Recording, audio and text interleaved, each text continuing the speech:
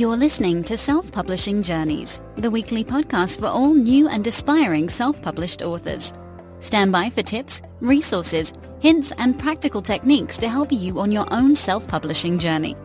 Meet indie authors at different stages of their writing careers and hear how they managed to get their own books published and making sales. For show notes, web links, and useful resources, please head to selfpublishingjourneys.com. Now, here's your show host, self-published author and digital marketer, Paul Teague. Hello and welcome to podcast episode 32 for Monday the 10th of October 2016. My guest this week is Edward Traer, who writes under the pen name Billy Bob Buttons. He's the author of 16 books to date and is published by the Wishing Shelf Press. In 2011, his book Felicity Brady and the Wizard's Bookshop was longlisted for the International Rubery Book Award, and Tor, Assassin Hunter, was a runner-up in the 2012 UK People's Book Prize. In 2014, I Think I Murdered Miss won the UK People's Book Prize. He visits over 200 UK primary schools every year delivering literacy workshops, and it's estimated that he's met with over 150,000 children over the last 3 years. He's also the founder and organiser of the Wishing Shelf Independent Book Awards, which I thoroughly recommend for anybody who's involved in independent publishing. I began by asking Edward if he always wanted to write for a younger audience.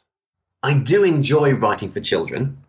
I find children readers to be more receptive to my writing. I like writing comedy, and children love comedy.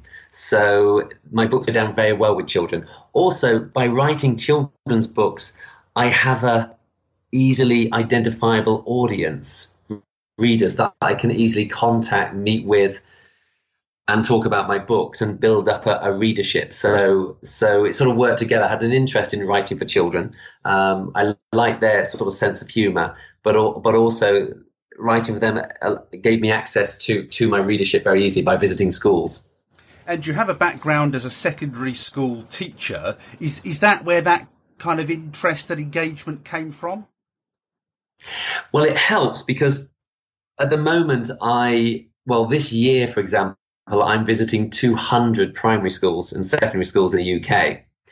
And I had to design literacy workshops that would help the children with their writing, whether it's looking at character or setting or adventure writing or planning.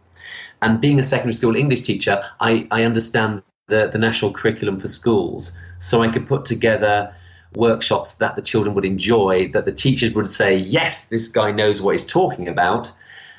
So it helps a lot being a secondary school English teacher. Also, I'm used to standing up in front of children being a teacher. So I've done workshops for 10 children, and I've done workshop for 1,500 children.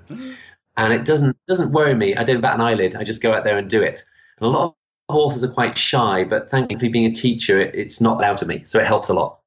I saw that figure of 200 schools on your website, and it made me shudder. How is that? Yes. Presumably doing 2 in a day, or is that 1 a day? That's phenomenal. That is doing 2 a day. So I do a morning school where I basically do 2 workshops, one with year 3 and 4 and one with year 5 and 6. And then I jump in my car. Well, I do a book signing, then I jump in my car, drive to the next school, and then do year 3, year 4, then year 5, year 6. And then I do usually a big book signing when all the parents pick their kids up. It's a bit like a Rolling Stones tour, isn't it? I mean, you must be really tired doing that. It is exhausting, but it is very successful. It's very, very successful.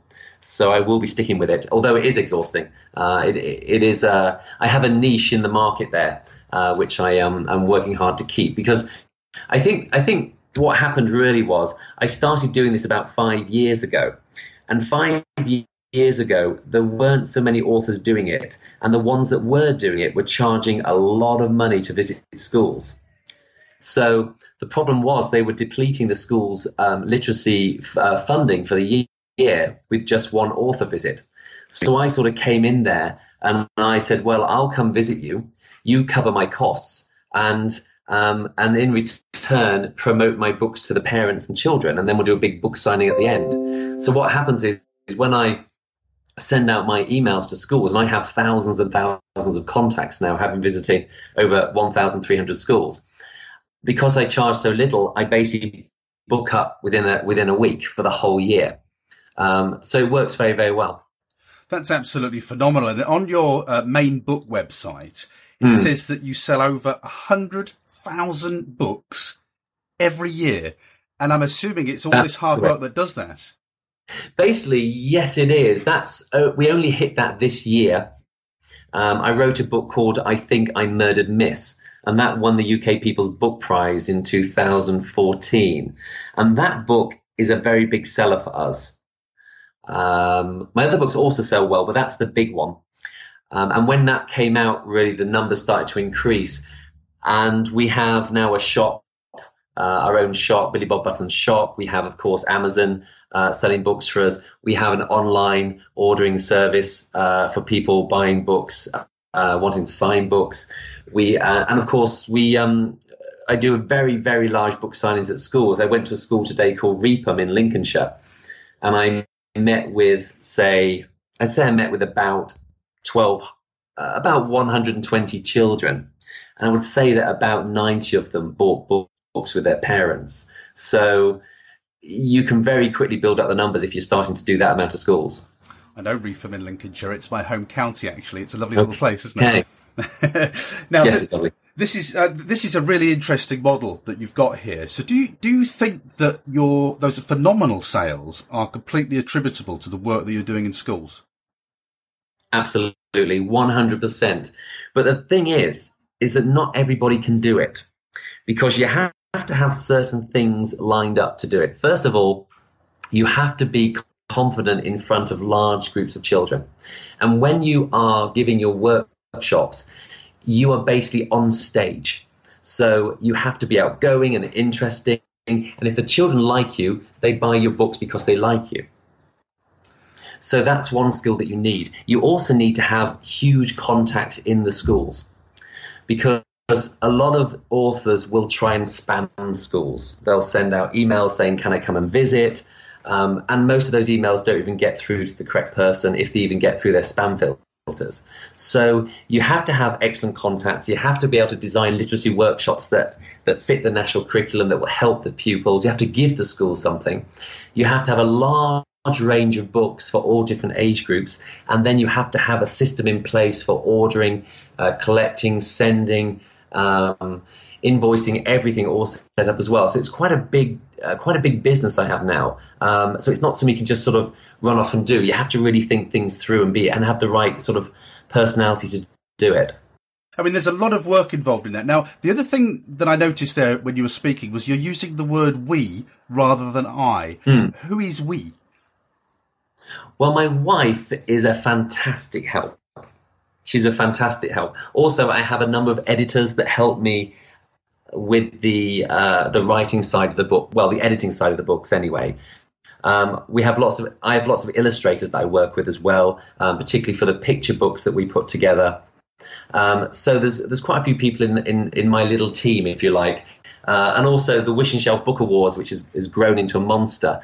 I have a member of staff there that helps us run the book awards. So we have a few people in and amongst family and friends, and also people who work for us that sort of help us to keep things going.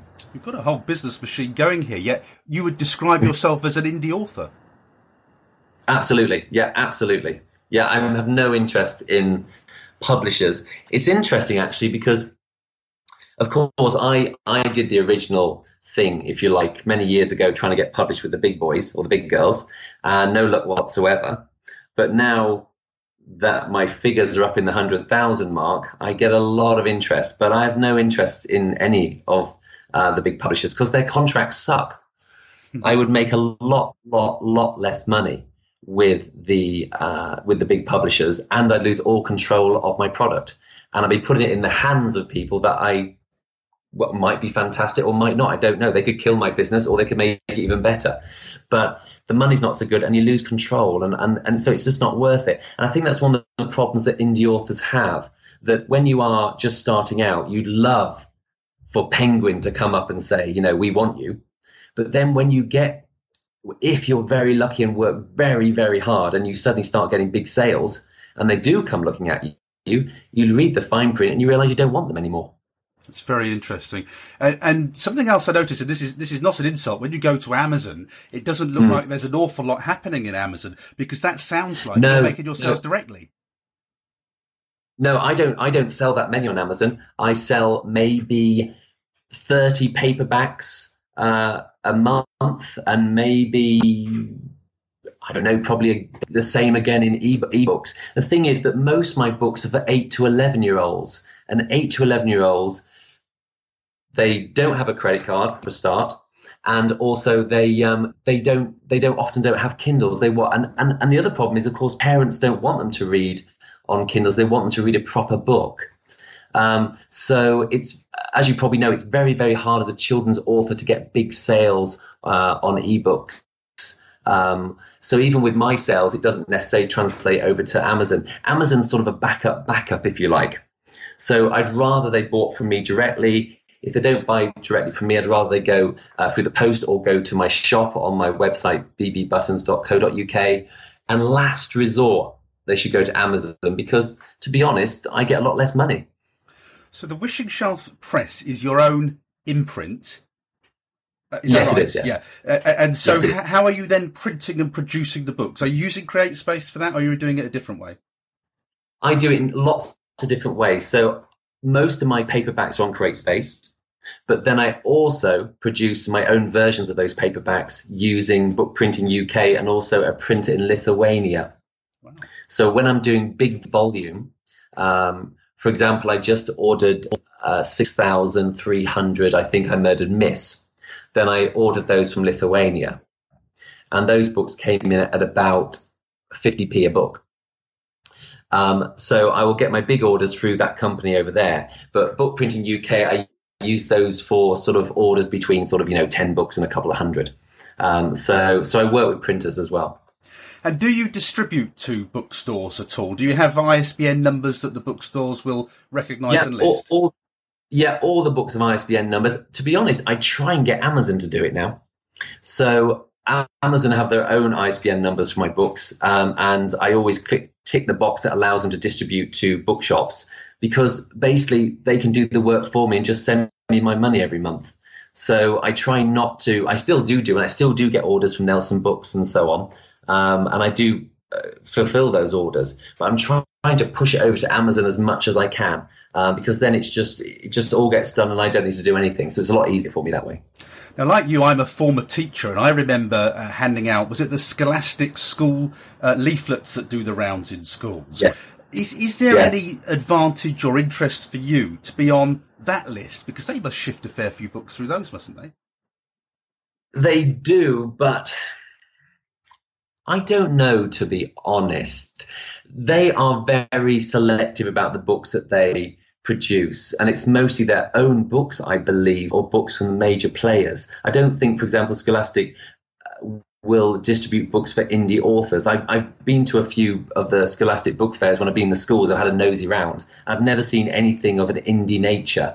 It's usually pretty mass paperbacks that have been printed in China, whereby the publisher, they're printing a couple of million of them or whatever, a couple of 100,000, getting them for pennies, and then of course they can heavily discount when they put them in the schools. So I don't think there's much going on there, and I do know there's very, very little point of sending literature to schools, because having visited 1,200 primary schools, secondary schools, staff rooms, they just sit there in big piles and no one ever reads them. So again, that's not a way to go. There's a lot of magazines for schools, primary schools. Again, you can advertise what you do in there, but I would say that 99.9% of the time they're never even opened by the school teachers. Now, I've just done a little bit of rough calculating while you've been chatting, and you're in schools about 100 days of the year. 104 days of the year are weekends, which doesn't leave you very many days of the year to get some writing done. No. So how do you manage this publishing schedule in school to get the writing done? I tend to do my writing in the summer holidays. That's when I tend to get books written. I am actually not going to be writing very much this year because I'm so overwhelmed with school visits and also running the book awards, which is a bit of a monster now. So I'm I'm not going to be writing much. I don't really need to be honest. I just had a new book come out called Drowning Fish, which is the sequel to I Think I Murdered Miss. So that's just come out a few days ago. I also had a new picture book out called The Hungry Grasshopper. So I've had a few books out now. I've got 16 books. I cover all the age groups. So there's no pressure on me right now to write another book. So what I'll probably do this year is write a picture book called Never Ever Tickle the Tickle Monster, which will be not a great deal of work. It'd be quite a lot of work, but not too much.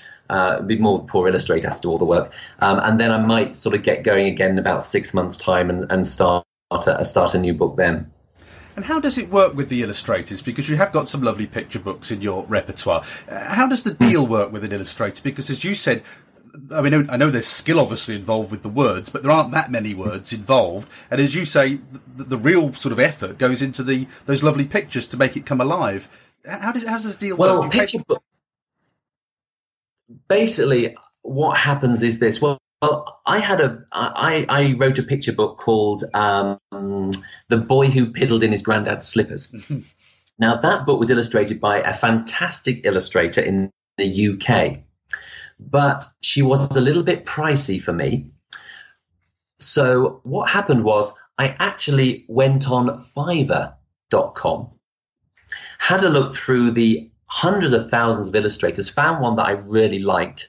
She was based in East Europe, and I offered her the job of illustrating my new book, Wide Awake, and then also The Hungry Grasshopper. And she's done a fantastic job, and she basically does it for 10% of the price of the UK illustrators.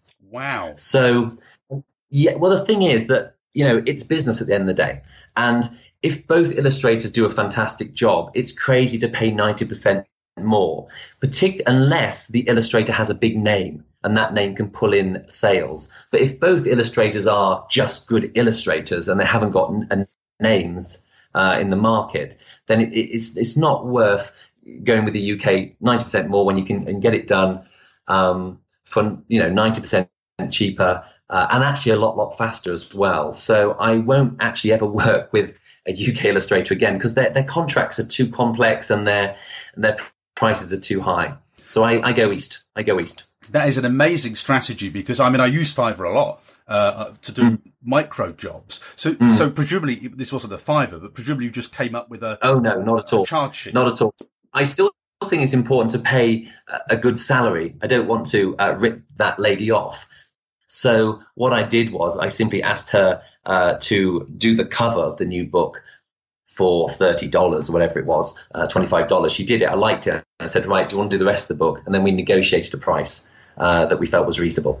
I think that's a fantastic strategy. It's really, really impressive. That I've not heard anybody do that before. So I think there's a big tip in there for people. It makes a huge difference because it really affects your bottom line, because you don't have to sell so many books to break even, basically, because the major cost is the illustrator. So if you have a 32 whatever page A4 page picture book produced, then a UK illustrator will charge you anywhere between sort of £2,000 to £4,000. So you have to sell 200 or 300 copies even before you start to pay that off. But if you're getting it done for £500, then you have to sell a lot less. So what about your covers then? How are you getting those done?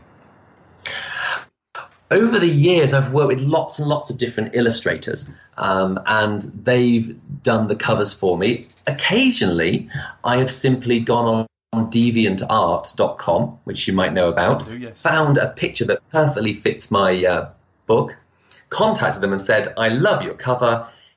Can I put it on I love your picture. Can I put it on the front cover of my book? I'll put your details inside the book. And 99% of the time, they're delighted. So I put the picture on the cover, and then I send them some free copies, of course, and make sure all their details are correct inside the book. And then I often market them at my workshops. I tell the children about this illustrator and how good he or she is. So I've done it that way. And also I've actually paid for illustrators as well if I really like their work and want a picture done. I've been aware of DeviantArt for some time, but I wasn't sure how it operated. Is it Creative Commons, or is it literally just an arrangement between you and the artist? It's basically an arrangement between myself and the artist. So you can scroll through DeviantArt.com, put in the search category. Let's say you're writing a book about a wizard, then put in wizard in the search box. You'll find thousands and thousands of illustrations with wizards. If you see one you love, then you can simply contact that illustrator directly and say, how much would it cost to have this on my front cover, or can I have it for free, and I'll put all your details inside the book and send you free copies, or try and negotiate a good deal as best you can. But it's a good site. But you have to troll through for a little bit and try and find what you want.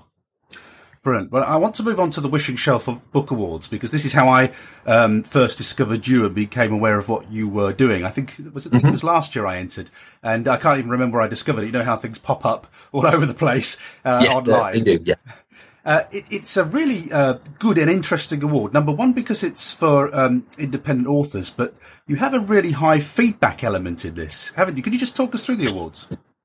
Well, the Wishing Shelf Book Awards, I set it up about 5 or 6 years ago. I think it was 6 years ago now. And what happened was I entered a few book awards in the US. I won't say the name of them, but they were terrible. I got a little bit of feedback from one book award, which basically told me that it was I can't remember what it said now, but it was something along the lines of, this is an excellent World War II drama set in France, and it was actually a children's fantasy set in a magic bookshop. So, and I was so disappointed. And then I did do well in one awards, and all they wanted to do was sell me winner stickers. So I realized that it was all just this horrible con, that they just want money off you, and they don't really interested in the winners at all. So I sort of went for this walk. I was living in Sweden. I thought, I'm going to set my own awards that actually listens to the authors and actually sort of becomes sort of family with the authors. So I set up the Wishing Shelf Book Awards, and because I had so many contacts in the schools, I managed to get 8 of them to comment on all the children's books that are entered. So the great thing was, as I visit the schools, I give the books to the kids. They have all these pieces of paper. They read it. They fill it all in. They talk about them in class. And then the teachers send me the feedback, and then I pass that feedback onto the authors. And then also I set up a reading group in London and a reading group in Stockholm, Sweden. And those 2 adult groups, they read all the adult entries, the fiction, non-fiction, and they also give lots and lots of feedback. So then what we do then is, when we announce the awards in the finalists in March, we then announce the winners in April, and then between April and basically about now, we send everyone their feedback, what the readers thought of the book. And they get lots of things. They get statistics, for example, how many readers out of 20 would read another book by this author, how many readers out of 20 thought the cover was fantastic, how many readers out of 20, etc., etc. They get marks out of 10 for editing, for style, for content, for plot. And then they get lots and lots of remarks from all the different readers. And then we also put whether that reader's a man or a woman, a boy or a girl, and also the age of that boy or girl and the age of that adult reader. So they get an idea of their audience and what readers are like in what. So it's gone down very well. And I think we give far more feedback than any awards in the world, as far as I'm aware. It's very interesting that you mentioned the sticker syndrome, because like you, I'm early in my career and I've gone in for a few awards, and I've come to exactly the same conclusion, actually, that many of these awards are just vehicles to squeeze a bit more cash out of you. They are, absolutely. Well, the difference is we run the Wishing Shelf Book Awards. We don't run it for profit.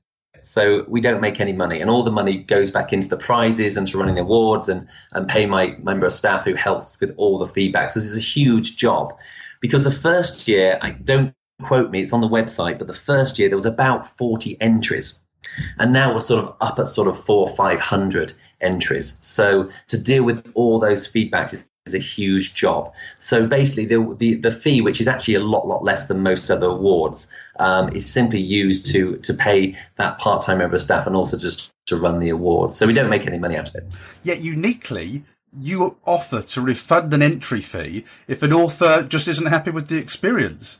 Yeah. If they don't like it, they can have the money back. Absolutely. I've just learned, in life that it's not worth it. It's not worth arguing. So it's only happened one time. It's happened one time. A lady, she didn't get her feedback. I think it must have gone in her spam. Occasionally, our feedbacks go in spam, and then the author contacts us and we say, check your spam, and it's usually sitting there. But she didn't contact us for months. And then when she did, we resent it, but she was very unhappy. So I said, just have your money back. So no, so we'll always give money back to anyone who's not happy, even if they won the awards. And they said, I'm still not happy. They can have their money back because life's too short to be arguing money. So we don't do it for money. So if they're that sort of a person that wants their few pound back because whatever reason, then they're very welcome to it. It doesn't worry us at all. That is some guarantee. I've never seen that anywhere else, so that's pretty impressive. But it's only happened once, and I think we've had about 2,000 authors and publishers enter now. We've only had it happen one time, so we're quite pleased. So for people who've not heard of the awards before, who are they for? They're not just for children's books, I take it. No, it's called the Wishing Shelf Book Awards. The website is www.thewsa.co.uk. All the information's on there. You can enter pretty much any book you want, whether it is for children or even picture books, for adults, fiction, non-fiction, ebooks. There's a range of options there that you can enter. There's 6 categories in total. And basically, I think, hopefully, if you do enter, you'll find that it's sort of a family feeling. We send out a monthly newsletter to you. We have a very, very active Facebook page where the authors can actually discuss the awards. They can say, we even discuss how to spend the money to help make better prizes for the winners and the finalists. So it's quite interactive. And generally, hopefully 99% of the time, if you email us or contact us, we get back to you within a few hours. So it's all very, very friendly. I'm first name terms with most of them. So it's all very friendly. Well, I seem to remember you, when I was asking you whether I could enter a certain book, a non-fiction one, I think it was. I'm sure you emailed me directly, actually. So you're even doing a lot of the work yourself. Yeah, I do some of the work myself. The member of staff we use, Alison, she does a lot more now. But yeah, I still do get involved. I like to keep the Wishing Shelf Book Awards is very personal thing for me. I set it up. It's like a child, really. It's grown very, very quickly. It's got a fantastic reputation on the internet and with authors and publishers. And we don't always get it right, but we really try to. I don't know. I just feel that in independent publishing, there's been this sort of ethos of just ripping authors off, just seeing them as a bottomless pit of money. And there's been numerous court cases, numerous organizations that have really tried to do that. And it's just really annoyed me.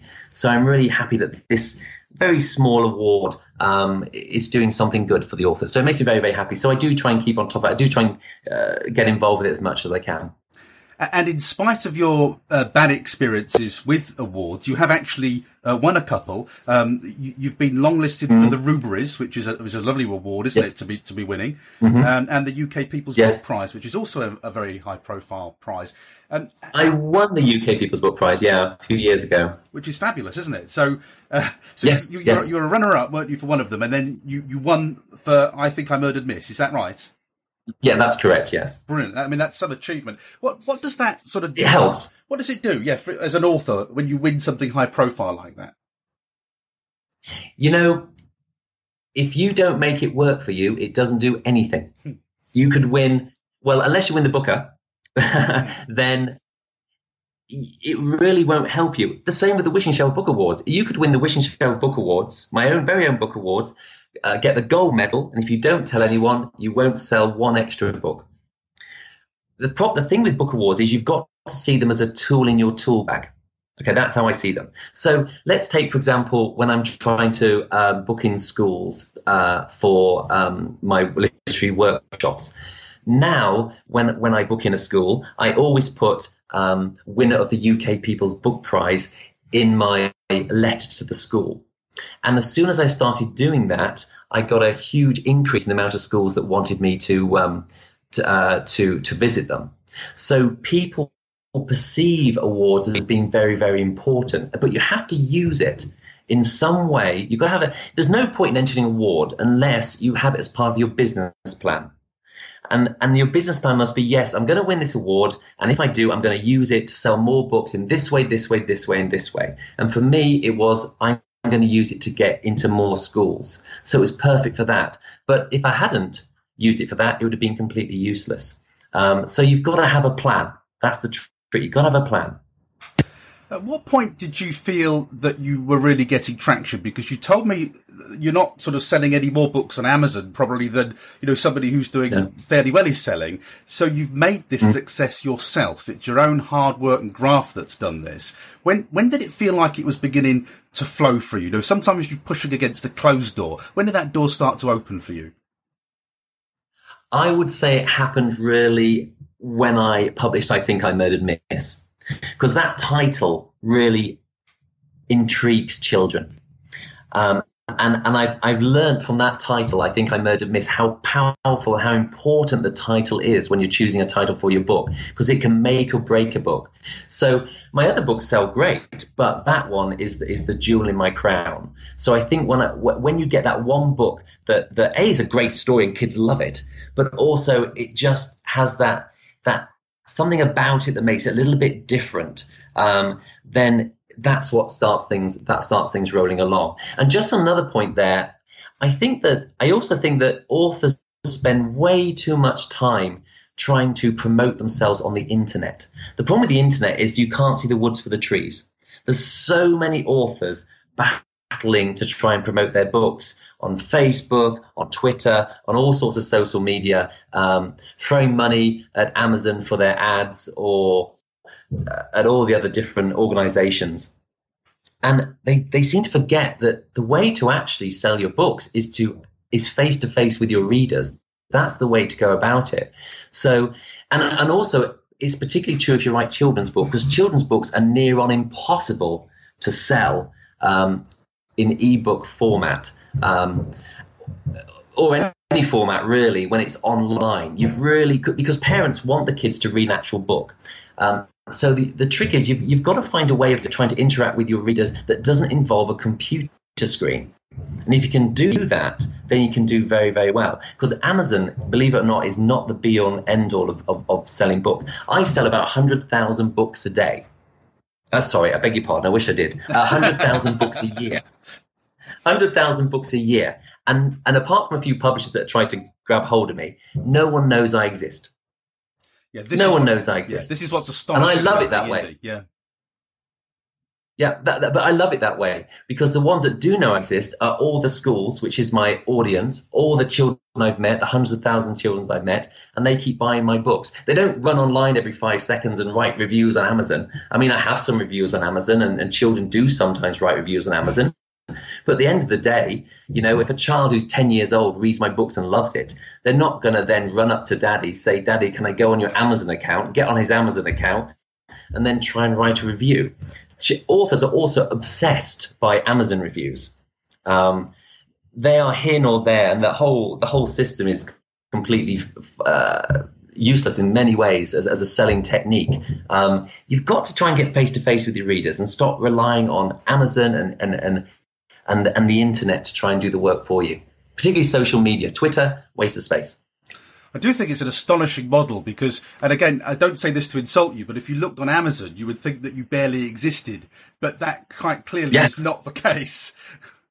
Yeah, no, I don't. I mean, it's a little bit, this is the end of summer now. The schools have just gone back. So I usually take a drop in sales about this time because the kids have been on summer holiday and I haven't visited school recently because they've all been away. But if you look at my Amazon rankings on .co.uk, in, say, 6 weeks' time, you'll probably see my ratings are quite high because we'll probably start jumping up to 30, 40, 50 books a month being sold, and then CreateSpace paperbacks probably about the same amount. So with those sort of sales of 40 or 50 a month, as you probably know, you can get pretty good rankings on .co.uk with those sort of sales. So they will get better. It's just because it's the end of summer and everyone's been on holiday.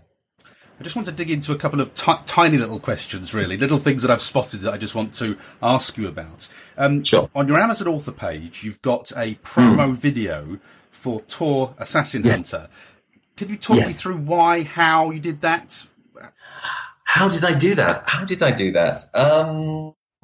I simply bought some software and I played around until I came up with a video that I thought was fun to market my book. So I used lots of illustrations from the book. And I used the cover, of course, and I found some free music online that I was allowed to use. And I basically learnt the software of how to create the film. And I simply put the film together, and I use it as a tool. Is it effective? Not really, to be honest. I sometimes show it at a literacy workshops. I think it's had about 500 or 600 hits on YouTube. I'm guessing, though, I might be wrong. I haven't looked for years, because kids hunt it down and they watch it. And it helps sell a few books. The jury's still out for me when it comes to book trailers. I think they're fun to make. I enjoy doing it. They might work better for adult books. I simply don't know, because I don't write adult books. But I think probably they're not the best marketing tool in the world. I don't think. Simply because, of course, you have a trailer for a film. Then, of course, it's cost millions or whatever, hundreds of thousands to make, and they distribute it all over the world. It makes them loads of money. But when you're an indie author, you can spend, I spent £9.95 on the software, and you put it out on YouTube and you try and get your friends to watch it. So I don't think it's a very effective tool, but it was fun to make, and it does help with the kids sometimes. The other thing I wanted to ask you about was your writing name, Billy Bob Buttons. Yes. Why and how does that work for you? And do you ever feel the need to have your real name plastered across your book so we all know who you are? Well, Billy Bob Buttons, it makes me sound a bit like Noddy, so that's not too good. But you see, the kids remember the name, and for me, that's what matters. So, if, for example, in December, we'll probably get a lot of orders on the website, on bbbuttons.co.uk, on the shop. And the parents say, what do you want for Christmas? And it's very easy for the kids to remember Billy Bob Buttons. But to remember my real name is a lot more difficult. So that's why we have it. Billy Bob Buttons is fun. To be honest, it doesn't work for some of my books. For Assassin Hunter, Tall Wolf Rising, they're slightly towards young adult, and Billy Bob Buttons doesn't work as an author on there, though it's still on there. So it might be that we start using a new pen name, Hickory Crowell, for my sort of more young adult type books. But it's quite good because it gives you a barrier in a way. It protects me and it protects the children. So, I have a Billy Bob Buttons Facebook page, and I have my own Facebook page, and children go on the they're not really supposed to go on the Facebook page, but they can get on the Facebook page of Billy Bob Buttons, and it's nice and safe for them. And I have a Billy Bob Buttons Twitter, and they can join that, and I will Twitter things appropriate for 8 to 11-year-olds, and it'll never get confused with me twitching something to my friends who are 40 something, so my drinking pals. So it gives me that, it protects me as well from the children, and also it protects the children from accidentally stumbling on me saying something inappropriate to a friend in social media. Yes, I mean, I suppose that you're caught up with all these child protection checks and all of this, are you, in the work that you do? Yes, you are. You are. Basically, as a visiting author, it's very hard to get CRB check. It used to be called CRB check. It's changed now.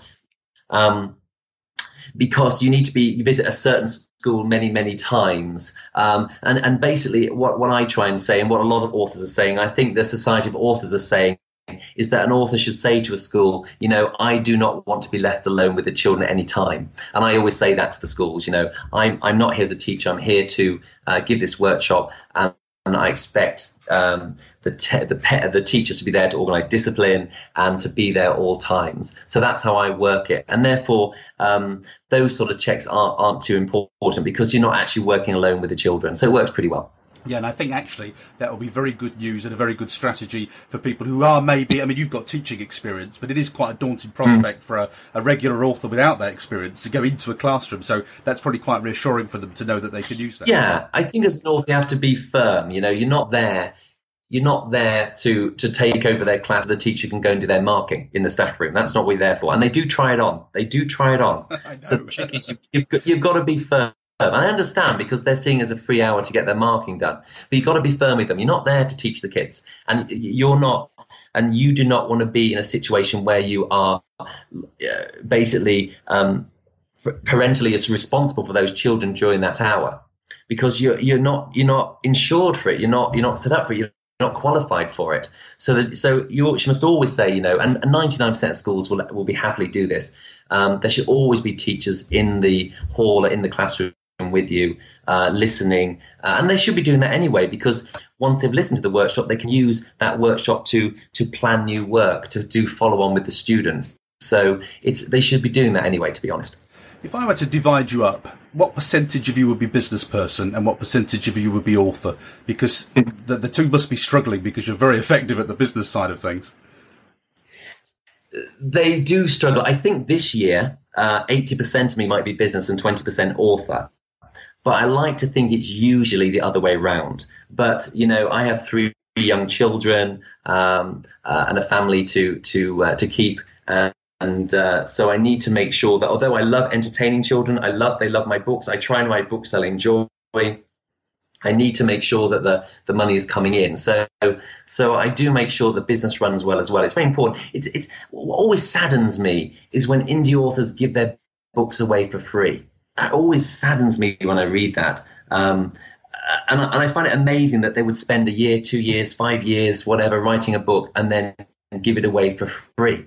I mean, let's say they work as a I don't know, they're an accountant. If I said to them, you can work with me as an accountant for 5 years for free, of course they wouldn't, but they'll give their book away for free. And there's one other thing I've learned in life is that if you don't value your own thing that you make, if you don't value yourself, your own work, no one's going to value it. So I don't discount my books at all. When I go into schools, my paperbacks are £8.95. My other paperbacks are £6.95. Some of my paperbacks are £9.95. And I don't discount at all to the schools or to the children because they're good books. I worked hard and they're great entertainment. And it never is a problem. Parents are never a problem. So the trick I think also is don't undervalue your work. Don't sell it off for pennies. Don't give it away for free on Smashwords. Don't give your stuff away. Value it. And then hopefully maybe your customers will start to value it as well. It's really interesting. You are, I have to say, a voice in the wilderness in self-publishing.